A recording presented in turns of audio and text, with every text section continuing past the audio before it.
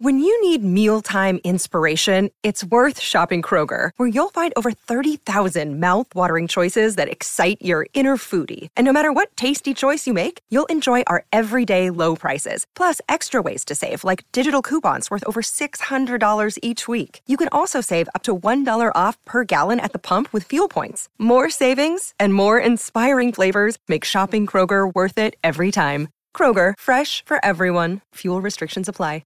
Now, before we start, you might want to check out our other podcasts covering topics like personal development and minimalism, money, health, relationships, and more. So to optimize your life in other areas, just search for Optimal Living Daily in your podcast app. Now, on to the show. This is Optimal Relationships Daily, episode 1122. Best Strategies to Help You Deal with Someone Who Plays the Victim, Part 1, by Sabrina of thebuddingoptimist.com. Hello, everybody, and welcome back. I am your host and narrator, Greg Audino, and this is where I read to you from some of the best blogs and books that teach us about the many facets of relationships. It's a great show for learning about how to interact with others, and today we'll be learning about how to interact specifically with those who feel as though they are victims of some kind. How can we empathize with them, help them, and still look after ourselves? We'll learn between today and tomorrow, as this is a long post and I'll be splitting it up over 2 episodes.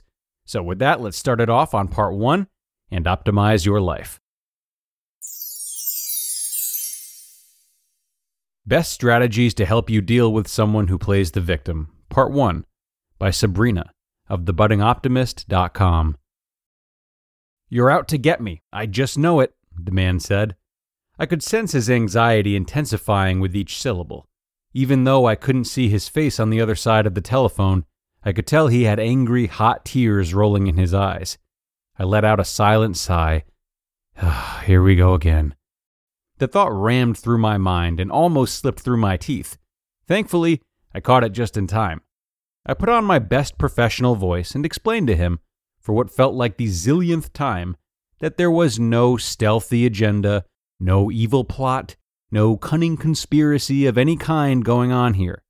His manager had given him a written warning for a mistake that shouldn't have been made by someone with his experience and training. As a member of Human Resources, I had personally reviewed the decision and agreed it was appropriate under the circumstances. He needed to take accountability and learn from his mistakes. End of story.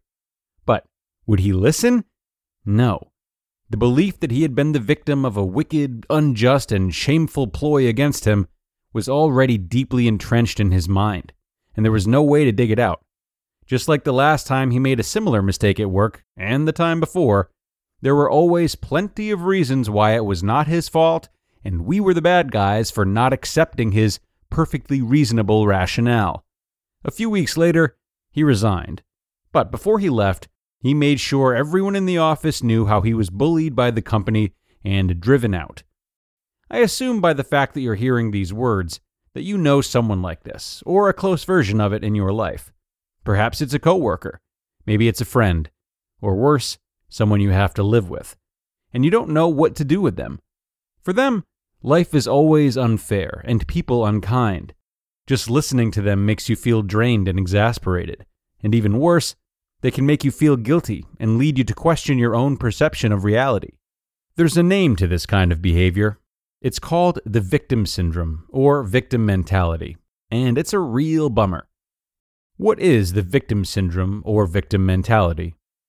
Victim syndrome or victim mentality are terms used to describe people who feel victimized all the time, even though most of their complaints are about trivial things. People with a victim mentality project a sense of helplessness and vulnerability. They often tell negative stories about themselves and use their experiences to arouse pity in others and seek validation for their suffering. People with this mentality also tend to have ongoing struggles in their social realm, as they like to view themselves as a victim across different kinds of interpersonal relationships. What are the signs of victim mentality? Not sure how to tell if a person has a victim mentality? Besides the traits I mentioned, also look for the following signs. They never admit their own shortcomings or recognize the role they play in a conflict. They like to exaggerate their negative experiences and feelings. Every little problem is the end of the world. They think that everybody, or almost everybody, is mean to them in some way. They believe they're helpless and have little control over their life. Their conversations usually revolve around their problems. They show little to no interest in listening to others. They seem to attract drama and misfortune wherever they go. And they lack self-confidence and like to think of themselves as being at a disadvantage compared to others. I've seen my fair share of people with these traits of victim mentality in both my personal and professional life. And I know how difficult it can be to work, live, socialize with them. They can easily suck you in, dampen your mood, and deplete your energy with their constant negativity. But the good news is, you don't have to let them. How do you deal with someone who plays the victim? 5 best strategies. Number 1. Help them look at the situation from another perspective. People who have a victim mentality often look at things from a narrow perspective. Take, for example, my story of that disgruntled employee who believed a well-intended corrective action harbored a sinister motive. They tend to focus on only one perspective of the situation, and it's usually a negative perspective, and forget that there could be another way of perceiving and interpreting the event.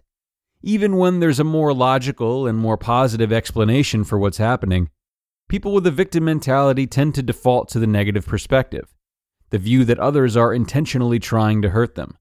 The more they dwell on this negative perspective, the more resentful they feel, and the more they tell others, like you, about it, reliving the perceived negative experience over and over each time they recount the narrative. And in turn, they build up even more resentment. It's a vicious cycle. To help them break this cycle, you need to remind them that there are usually several sides to every story. Show them there's another angle to look at things when they're stuck in their tunnel vision. Here's an example. When someone with a victim mentality says, "So-and-so from accounting was standoffish when I asked her about my expenses today. She must not like me," you could say, "She probably had a bad day." We all have days when we feel irritated, and it's likely got nothing to do with you. To be continued.